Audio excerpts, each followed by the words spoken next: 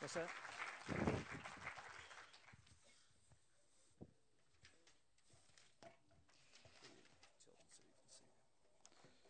The real question is not, did Kip hear me 1,000 times, or did he ever listen?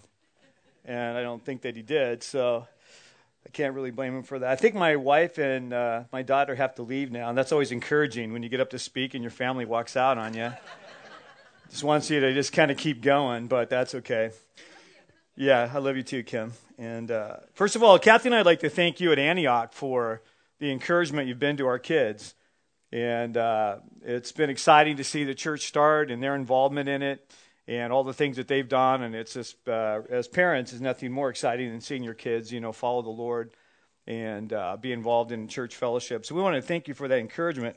We'd also like to thank you for the employment you've given to them. Since they rent from us, it's really nice to know that they have a job and have some income coming in. So. Well, tonight is New Year's Eve, and just in case you didn't know that, I thought I'd let you know. And I read about a couple that was getting ready to go out to a New Year's Eve party. And so they had turned the nightlight on in their house. They'd turned on their answering machine. They had covered their pet parakeet's cage and turned on their answering machine and put their cat out in the backyard. And as they were getting ready to leave, they phoned the local cab company and asked a taxi to come and pick them up. And when the taxi arrived, they opened the front door of their house, and on the way out of the house, the cat runs back in.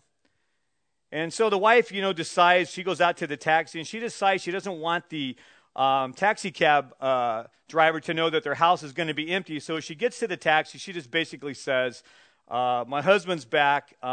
He's going to go upstairs and say goodbye to my mother. And so a few minutes later, he gets into the taxi cab, and he tells this story. He says, sorry I took so long. She was hiding under the bed.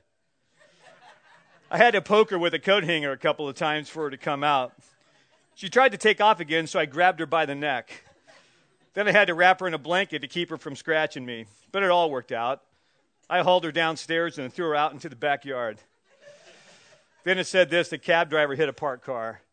And so hopefully that's not your experience tonight. When you think of the new year, you think of starting over. The skit was really good. First time I'd seen it was this morning, and it's a really good skit on the idea that we have a new year, and normally in a new year we start over. And we think of some things. What can I do different this year that I didn't do last year? How many of you make New Year's resolutions? Can I see, how many of you make those? Great. The most common New Year's resolution is probably what? Yeah, weight loss. I have some guys that I work with, and they're going on what they call, on January 2nd, they're going to start this thing they call the cleansing. And it's some kind of concoction this guy came up with like Tabasco sauce and all kinds of stuff. They drink it like 3 times a day. And I guess it just like cleans you out. Like, seriously, you take this stuff and like an hour later you are like, in big, serious trouble. And so at work, we've been taking bets on how long they're going to last. I think one guy's like, I don't think he'll go more than a day. One day he'll be off this cleansing. And so this friend of mine, he's on this. I'm going to make him a little cleansing kit. Big diaper, I got all kinds of crazy ideas. I got kind of a sick mind. So, I've got this all figured out how I'm going to I'm just going to be all over this. But I can't wait for this to happen. It's going to be so much fun. And we're just going to have a great time with these guys. But that's usually what we do, New Year's resolution, and we come up with some crazy idea that we're going to start and do something a little different this year. Well, this morning I want you to think about steps for making a New Year's resolution in your spiritual life. So often we think about so many areas we could start over in. We think about, I need to lose some weight. I need to get in better shape. I need to spend some more time, with the family in some different areas. Maybe I need to work a little harder at work. And we have all these areas of our life that we think about making a resolution to do something different in. And one area I think sometimes we forget is our spiritual life. So I want us to look at a passage in Philippians. Philippians is a great book. It's a book based on joy. Paul writes this letter to the church in Philippi from Rome when he's in jail. And it's all a book that deals with, how to have a joyful relationship with God. And so I want you to turn to, if you have a Bible, Philippians chapter 3. And it's a great context there. In Philippians 3, Paul has just made an amazing statement. He basically said this. He said, if you could get to heaven by being good, by following a strict list of do's and don'ts, he said, I'd be there. He makes a statement. He says, as for legalistic righteousness, Paul said, I'm faultless. I mean, what a statement. If you could get there by being good, if you could get there by following the law to the letter of the law, every bit of it, he said, I'm faultless when it comes to that. But he goes on in that chapter and he says, you know how I look at my legalistic good works? He says, it's garbage. It's rubbish compared to knowing Christ. So in that context of saying, you can't get there by being good. You can't get there by following a list of do's and don'ts, because if you could, I would be faultless. He goes into this passage, I think, that's going to give to us 3 steps for making New Year's resolution. And it's found there in Philippians chapter 3, verses 12 through 14. And so we're going to look at how to make some New Year's resolutions in our spiritual life. Here's the first one. Step number 1, 3 steps. Step number 1 is this. Never be satisfied with the present. Look what he says in verse 12. Paul writes, not that I have already obtained all of this or have already been made perfect. The word perfect there literally means to reach one's end or to become mature or complete. Do you realize what he's saying here? Paul's saying, I haven't reached spiritual maturity yet. I haven't arrived. I haven't got there yet. I have a ways to go in my walk with Christ. By this time I did a little timeline on Paul's life. And if he comes to Christ in Acts chapter 9, most Bible scholars and people who write about those kind of things put that about AD 35. And he wrote the book of Philippians in AD 61. So it's basically around 25 to 26 years later from his conversion to Christianity to when he's writing this letter. So here's Paul, who's been a believer for 25 years, who's wrote a third or 2/3 of the New Testament, saying, I'm not there yet. I haven't arrived. I haven't reached maturity in my Christian life. About a month ago, some of you might have heard this, about a month ago, I had a minor heart attack, if there is such a thing as a minor heart attack. And I was at school. I work at a boarding school for high school guys out and sisters, and we were at a gym, and we were, playing hockey and doing a bunch of crazy activities and stuff. And then at the end, this kid, he kept wanting to play me one-on-one, and he kept talking smack to me, I'm put you down, Kelly, and they call me Grandpa, and so I said, come on, let's get it over with, and so I'm playing this kid, and I'm having this heart attack. Okay, and so about halfway, it's tied 3-3, and I just said, and I could tell, so I'm not feeling good right now. I didn't really tell him that. I said, guys are waiting, we need to go. We'll go back. And he goes, what? Jones, it's 3-3, come on. I go, nah, we'll finish it another time. So I get back to school, and we have these things called group, where you call group, and everybody groups up, and you talk about issues. So we call a group, and I can tell I'm not doing well here. Something's wrong. And so he starts off and he says, I'd just like to thank everybody who played basketball tonight. I had a really good time. And he said, and I just don't understand Kelly, man. Totally disrespected me because we were tied 3-3. He knew I was going to win, so he just called the game, man. He just called it. Well, then, I told my buddy, I got to leave, So I go to the doctor, and I'm in the hospital a couple days. And so I come back to work, and this kid's feeling really bad. I loved it. He's not feeling good at all. Okay. And so I walk in, and he goes, man, Kelly, man, I'm so sorry. And I said, hey, his name's Zach. I said, Zach, I want you to think about something. I said, the score was tied 3-3, and I was having a heart attack. Just think if I was feeling good, dude. I'd destroy you, I'd be all over you. And he starts, oh, wow, man, I never thought about that. Yeah, I loved it. I played that one for a long time. But Paul's point here is this. Paul's saying, hey, after 25 years of being a believer, I'm not there yet. Then where does that put us? If Paul, who wrote a lot of the New Testament, who knew Christ, who had that experience on the Damascus Road, who in 2 Corinthians said he got caught up into the third heaven and saw things he couldn't even write about, who experienced so much with God using him in so many miraculous ways, after 25 years of being a believer would say, I haven't reached maturity yet in my Christian life. I still got a ways to go. Then I always thought, where does that put me? Warren Wiersbe wrote a great little book on the book of Philippians called Be Joyful, and here's what he says. He says, a sanctified dissatisfaction is the first essential to a progress in the Christian life. A sanctified dissatisfaction is the first essential to progress in the Christian life. You know, something I've noticed, I've been a believer, I've figured it out, it's kind of scary, but I've been a believer for 46 years. I came to Christ when I was 6 years old. Been going to church my whole life. Went to Christian college. And I can honestly say that there's so many times I look over my life that I've hit that plateau where I've stayed there for a long time. Or maybe I got satisfied. Or even I got lazy. There's times I could say I got stagnant. You all know what stagnant water smells like, don't you? Not a pretty sight. So what do I need to do to keep moving? Well, look what he says in verse 12. He starts off and he says, I have not already obtained all this or have been made perfect. Then he says this, but I press on to take hold of that for which Christ Jesus took hold of me. And Paul, I love Paul because I used to get in trouble all the time for using too many sports analogies. But Paul was a sports fan. He would have loved ESPN. He'd have been all over that. And I really know he would have loved football if he would have had it. It's a great picture. This is me when I was, no, I wish I could say that. But this is Reggie Bush, and if you know him, he's a tremendous athlete. This is when he played at USC. He's unbelievable when it comes to jumping. And even this year in the NFL, how many of you saw him that time in that game? He jumped over like 5 people, like 6 feet in the air into the end zone. And the analogy Paul uses here is this track runner who's pressing to reach that finish line. You've seen that in the Olympics when they lean forward at the end. They're just trying to get there with everything they have. And that's what Paul says. Paul says, guess what? I press on. I am trying my best. I am giving my very best effort to moving on in my Christian life. And so the question this morning is, are you satisfied with your present spiritual condition? You know, if the problem of being satisfied can hit a Christian, you can imagine what it can do to churches. First church of the status quo.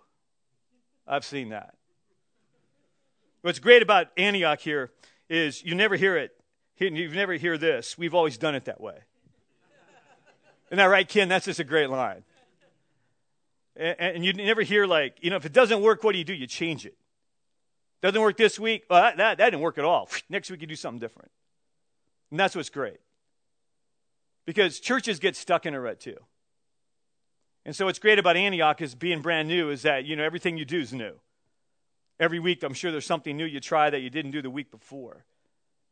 And my challenge to you as a church is to keep doing that. Keep changing. You get stuck in a rut, then things get status quo, then things start to get stagnant. And so step number 1, never be satisfied with the present. Then he gives us step number 2. Second step for making a New Year's resolution, he says, don't be a slave to your past. Look what he says in verse 13.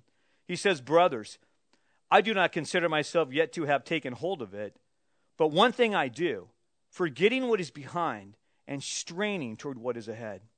And again, Paul, being the sports fan, has this picture of a track runner focused on the finish line, straining with all they have to get down that line, that track to the very end, giving it their very best effort. I remember when I was in high school, we used to have pep assemblies. And when I went to high school, I went to North Eugene High School over in the valley. We only had, you had a senior class, a junior class, and a sophomore class. And we had junior high in those days. And so 9th grade was there. And we had a pep assembly, and it was a challenge between the sophomores, the juniors, and the seniors. And so what they did was they had a race. And so we had a guy that represented the senior class and the junior class and the sophomore class, and they blindfolded them. And the race was just to get to the other end of the gym. And everybody's screaming and yelling. And my buddy, Dan Smith, he was a senior. He was representing the senior class. And Smith was one of these crazy guys that only knew how to do everything full speed. So he's totally blindfolded. And they go, and he takes off full speed. Well, he doesn't know where he's going. So he heads down the gym, and pretty soon he starts making this curve. And the bleachers are going up, and you've seen like high school bleachers in a gym, and he hits that first bleacher right at the ankles, and it just catapults him like 10 rows up. And we're all going, yeah, Smith, woo! But he lost. Because the other kids were, doing the kind of I'm going straight. But Smith, full speed, dude, right into the gym, just killed Buck, broke his legs. But that's what we do so often is we head off so fast, but we don't know where we're going. And we start maybe looking behind us, and we get, sidetracked from things around us. And so the problem we have is sometimes is that we look back and we get distracted by our past. If you do a study about in the Bible, you're going to find that there's a great problem when God tells people to go forward, but they want to look back. You study that out, and you're going to find some great examples of that. I was thinking through that this past week, and for example, remember Lot's wife in Genesis 19? The angels tell Lot and his family, leave Sodom, get out of there, and don't look back. And what does Lot's wife do? She looks back. What happens to her? She turns into a pillar of salt. In a church where I was pastor once, we had a clock in the back. And one time I came on a Sunday and I was up there and I looked at the clock and somebody put a sign on this clock that said, remember Lot's wife, don't look back. Which I thought was a kind of a hit at me for going on too long. I wasn't really sure, why that was there. But there's Lot's wife. God said, hey, leave, go forward, get out of there. She looked back. You think of the children of Israel in Exodus 14, and God told them to leave Egypt. And so Moses leads all of these people, a couple million people, out of Egypt, and they get up to the Red Sea. Remember that? And then all of a sudden, they hear that Pharaoh's army's coming, and they turn and they look back. And they see Pharaoh's army coming up behind them. And what do they start doing? Whining. And they have all kinds of whining going on. For example, they said let me find it here. Didn't we tell you to leave us there in Egypt? There's one guy's job I never would have wanted. That's Moses. He had the worst job ever. 3 million complaining people for 40 years. How much fun would that have been? Think about it. It's the worst job ever he had. If there's any injustice, and I know God is totally just, I think Moses, in my own human, and I'm not God, so don't get mad at me, but he kind of got ripped off by not getting into the promised land. I mean, he did the wrong thing with the water, and because of that, God said, you're not getting in. But man, he had to deal with these people for 40 years. And they whined, and they whined, and they whined. And they looked back and saw Pharaoh's army instead of looking ahead and seeing God's deliverance. And I think in the New Testament, in 2 Timothy 4:10, there was this man named Demas, who Paul had written about before, that God had used him as a fellow worker. But then in chapter 4, verse 10 of 2 Timothy, Paul said, Demas, because he loved the world, has deserted me. In other words, Demas looked back at the world and it looked too attractive, and he left Paul in the ministry and went back to the world, went back to his old ways. And so I think about sometimes that we're a slave to our past. We're always focusing in the wrong direction instead of looking ahead. I'm going to give you 2 areas of our past that can keep us in slavery. The first area is the failures of our past. Too many of us are held in bondage by the failures or the bad things or the sins that we've done that have happened to us in the past. Or maybe things that have been done to us. I'll never forget, I was at Promise Keepers, and one of the speakers was this man named James Ryle. And he was a pastor from Colorado. And he told the story of his life, how that when he was young, like 7, 8, 9 years old, his father left him and his mom. And his father went off and lived a crazy life and got caught for doing something illegal and was incarcerated in prison for a period of time. And as Ryle grew up into high school, he got into trouble and more trouble with the law. And he eventually ended up going to jail for a period of time. And in that jail experience, he came to know Christ and got out of jail and went on, and now he's a pastor and in ministry. And about 10 or 15 years after he became a believer, he decided he needed to make it right with his dad because he had so much anger built up with his dad. So he got a hold of his father, and they set up a meeting, and they got together. And him and his dad sat down, and as they were talking, he's telling his dad about his life experience, about how he went to jail. And his dad goes, "What jail did you go to? What wing of that jail were you in?" And his dad said this. His dad goes, "I was a welder." He said, "And I was incarcerated." He said, "I made all of the metal on the windows for that jail in that wing that you were in." What a weird story. his dad made the jail that he was in. And then Ryle said this. Ryle said, don't let your past hold you in jail. And I've thought about that. So often things in our past, things that have happened to us, things that maybe weren't even our fault, maybe things that we did that we feel bad about, hold us back and keep us in jail. Jesus said, which is a great quote, he said, you will know the truth, and the truth will what? Set you free. The Christian life is a life of freedom. It's a life where the past has been taken care of by the death of Christ on the cross. And you're set free to look into the future and to have all that God has for you. What's sad sometimes is the way we treat people, because so often we keep them in slavery. We keep them in slavery by not willing to forgive them for things that they've done to us. Or maybe we just don't forgive them and they didn't do anything to us. Maybe they just did something and we just can't forgive. And we hold it against them by how we treat them and how we act toward them. And all of that is things of the past, and that kind of slavery will hold us back in our Christian life. So one of the ways that we can keep us in slavery is failures of the past. The other one's exactly opposite of that, is the successes of the past. You know, it's so easy as a Christian to rest in what? Our past accomplishments. It's so easy to do that. You know, I believe God always asks us this question. What have you done for me lately? I think that's the question that God asks. It's so often in our Christian life, we look at it like a resume. What do you do on your resume? You put down what you've done in the past. You put down where you went to school, the degrees that you had, the awards maybe that you've won. You put down all of your past experiences.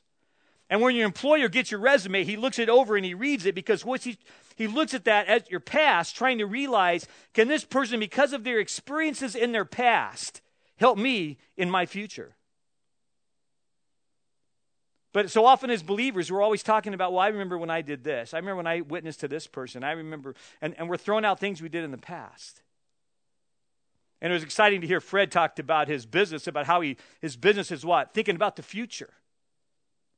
How can I what? Reach people for Christ. And so I came to realize a long time ago that I'd rather wear out than rust out. And God has something for me to do continually in my life. And so don't allow those two areas to hold you back. So don't be a slave to the past. Thirdly, look what he says. Never be satisfied with the present. Don't be a slave to the past. And then the third step, stay focused on the prize. Verse 14. Paul said, I press on toward the goal to win the prize for which God has called me heavenward in Christ Jesus. You know, the goal is what? It's to win the prize. Again, the picture Paul uses a track runner crossing the finish line. And he strains with all of his might as he crosses the finish line. The goal, if you run, is to win.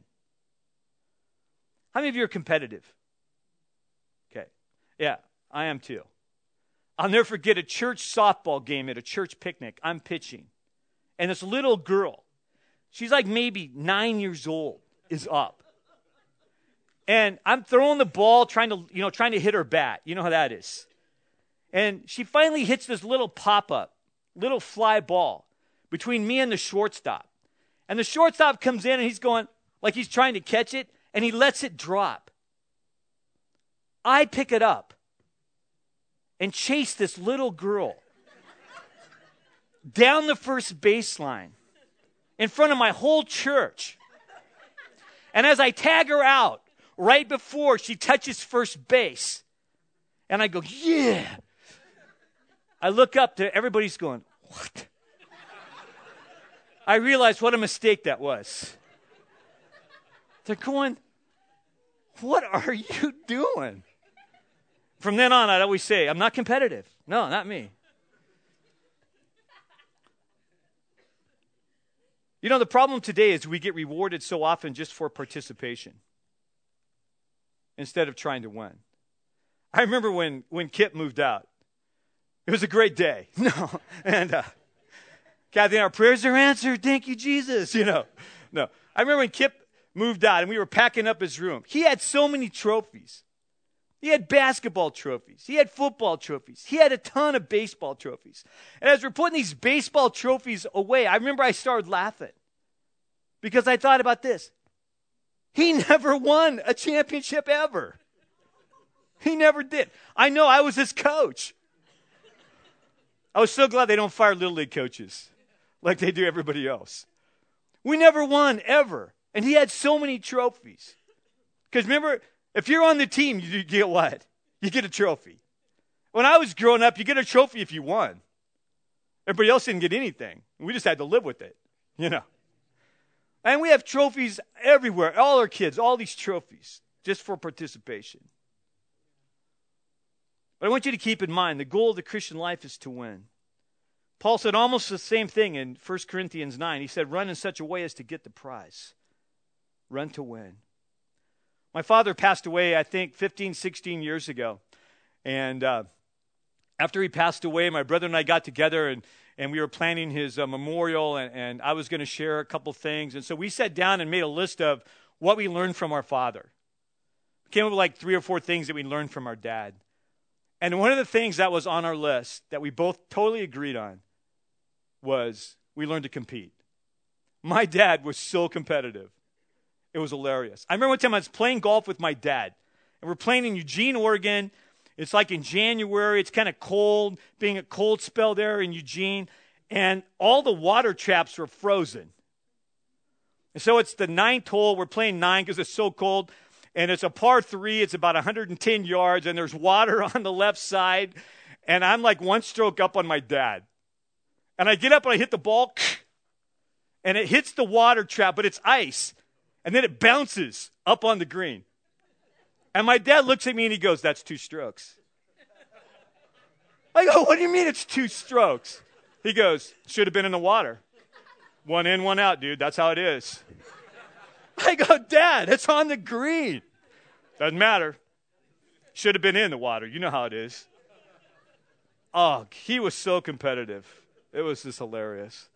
Another time, he got a brand new set of golf clubs, and brand new. It was a Nicholas set, and we were out in the backyard. That's back when the woods were actually made of wood.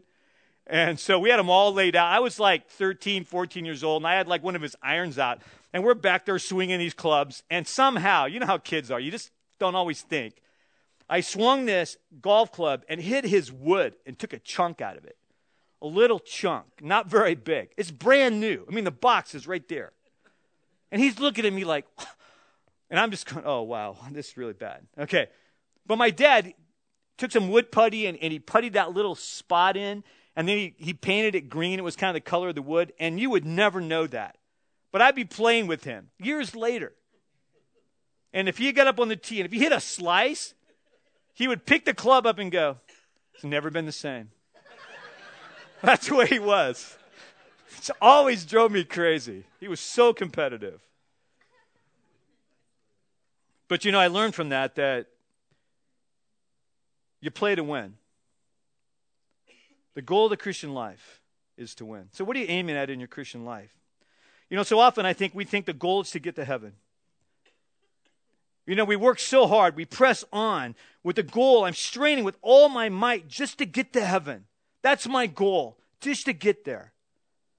But, you know, I was looking that up this week. In Romans 6:23, it says, the wages of sin is death, but the gift of God is eternal life through Jesus Christ our Lord. Heaven's not the goal. Heaven's the gift. We're guaranteed heaven if we're a believer. The goal of the Christian life, Paul clearly outlined what it was there in chapter 3, in verses 10 and 11. There he made this statement. He says, I want to know Christ and the power of his resurrection, the fellowship and sharing in his sufferings, becoming like him in his death, so that somehow to attain to the resurrection from the dead. The goal is to know Christ. The goal is to know his power, to know his suffering, to know his death, to know his resurrection. The goal of the Christian life is Christ-likeness, is to become like him. You know, so often as Christians, we get focused on so many things. We get focused on moral issues. We get focused on political issues. We get focused on, you know, all of these different issues. We get focused on doing this and doing that and all of these things. And we spend so much energy, so much time, so much money. And Paul simply says, listen, the goal of the Christian life is to grow into the maturity and the fullness of Christ. That's the goal. The goal is to be like him. The goal is to move in our sinful, fallen humanity through the filling of his Holy Spirit into the likeness of Christ in what we say and how we act and in what we do. So this morning we've looked at 3 steps on making a New Year's resolution. 3 steps that can help us in the new year in our spiritual life. So the question I want to leave with you this morning is this. What steps are you going to take in 2007? You know, I believe that God's spoken to us today, and I know you can't put all 3 into practice, but I really think as you go through a message and as I think it through and as I pray about it and study and write it out and think about all the things I might be able to say and encourage and all of those things, I'm always a firm believer that it's really God who speaks. And God speaks to each one of us in different ways. We all come in with different spiritual needs. But God is a God who uses his word to speak into our heart. So I know that God has spoken to us today. And I really think what God's saying to us today is, hey, one of these I'm speaking to you about today. So maybe this morning he said to you, hey, never be satisfied with your present condition. Keep pressing on to maturity. Don't be satisfied where you're at today. Maybe you realize you've become stagnant. As you look back on 2006, you say, you know, I just didn't grow at all. I really didn't give it a great effort this year. And so maybe God's saying, hey, I'm not satisfied. Move on. Start off 2007, moving in the right direction. Maybe you're here today and God's saying, don't be a slave to your past. Break away from those chains that hold you back. In Hebrews 12:1, could have been Paul. The writer said almost the same thing when he says, throw off everything that hinders us in this race we call the Christian life. So maybe this morning you say, you know, God, I need to come to you for forgiveness. I need to ask you to forgive me of my past so I can move on into the future and be set free. Or maybe you need to forgive others and set them free. Maybe they've wronged you and you've always held it against them. It's a great year to be free from that. Let it go. And let God work through you and show you the future. Maybe step number 3, stay focused on the prize. Like a horse with blinders on so they're not sidetracked. Maybe you can just say, you know, Lord, I really want to grow into being like you. My goal this year is to mature in my walk with Christ, that I might be more like him. That the love, joy, peace, patience, kindness, goodness, and self-control that the Holy Spirit produces will be more evident in my life this year than it was last year. I'm a firm believer that what the world needs to see and what Bend, Oregon needs to see is Christians who act like Christ. That's what they need to see. They're looking for it. That's what they want to find. Let's pray. Father, we thank you this morning for your word. I thank you for this passage that Paul wrote to this church and wrote to us. I want to thank you for his ministry, his life, his example of what it is to continue to grow and to walk and to want to be closer to you each day. And Lord, I pray for myself and for each one here this morning that you would allow us the grace to move on in 2007 in our Christian life. Lord, for those that are just in a stagnant form, those that just haven't gone anywhere, I pray that you would just use your word today to encourage them to step out and start moving in their walk with you. Lord, for those that the past has been, Lord, I don't know everybody's situation, but you do. You know those things that hold us back. Those failures that maybe we've experienced, those sins that maybe we've even done, that we've not been able to forgive ourselves or to forgive others for. Lord, give us the grace through your Holy Spirit to forgive and to be set free, that we might be able to throw those things off that hold us back and move on. And Father, I pray that you would allow us the ability to stay focused on the future, to look forward to growing in our walk with Christ. Lord, I pray for Antioch Church as they look to move into 2007, just recently starting up, that you would give them a great year, help them to stay focused on their mission, to reach people for you, and as a church family to grow into the image of Christ. Pray for Ken, Lord, and the staff. Let's pray that you would just use them in a mighty way this year, that just church, being new, would reach people here in Bend that other churches would not reach. Lord, I know that they will, and I know that you're going to be here for them. I pray your grace and your power upon them, Lord, in the new year. Lord, I want to thank you for the Lord Jesus Christ, for his great love for us, for the great example of being totally selfless in giving his life for us on the cross. Thank you for that, Lord, as we head into the new year. In Jesus' name, amen.